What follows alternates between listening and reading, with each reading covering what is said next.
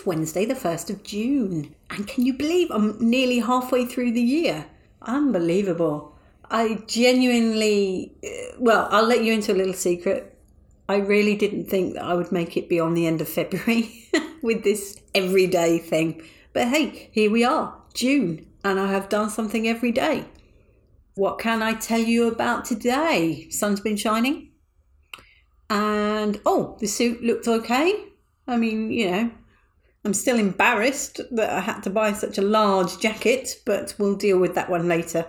When I arrived home from my meeting, I'd got a delivery from Amazon, which was some washi tape. So there you go, folks. It is official. I am an artist.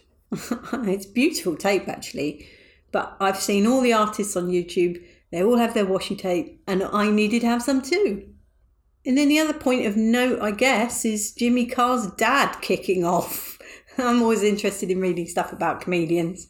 I've been following the Ricky Gervais saga recently, but that's not something I want to get into on this podcast. Not today, anyway. But Jimmy Carr's one was interesting because I have read his book. Well, I say read. I've listened to it on Audible. Same thing, right? Anyway, he makes a joke, and I forget exactly what the joke is. I think he says something along the lines of, I'm the son of two immigrants who moved from Limerick to Slough or Reading or somewhere like that. I can't remember. And then he says, both crap places, I guess they know what they like. Anyway, Jimmy Carr's estranged father is now kicking off that it was very offensive and he wants, all sorts of awards and things stripped from him for being so offensive. And then it's like, for goodness sake, it's a joke.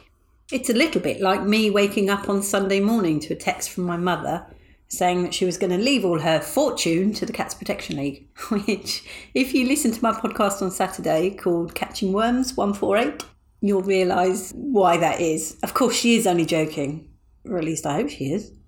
Much love and gratitude.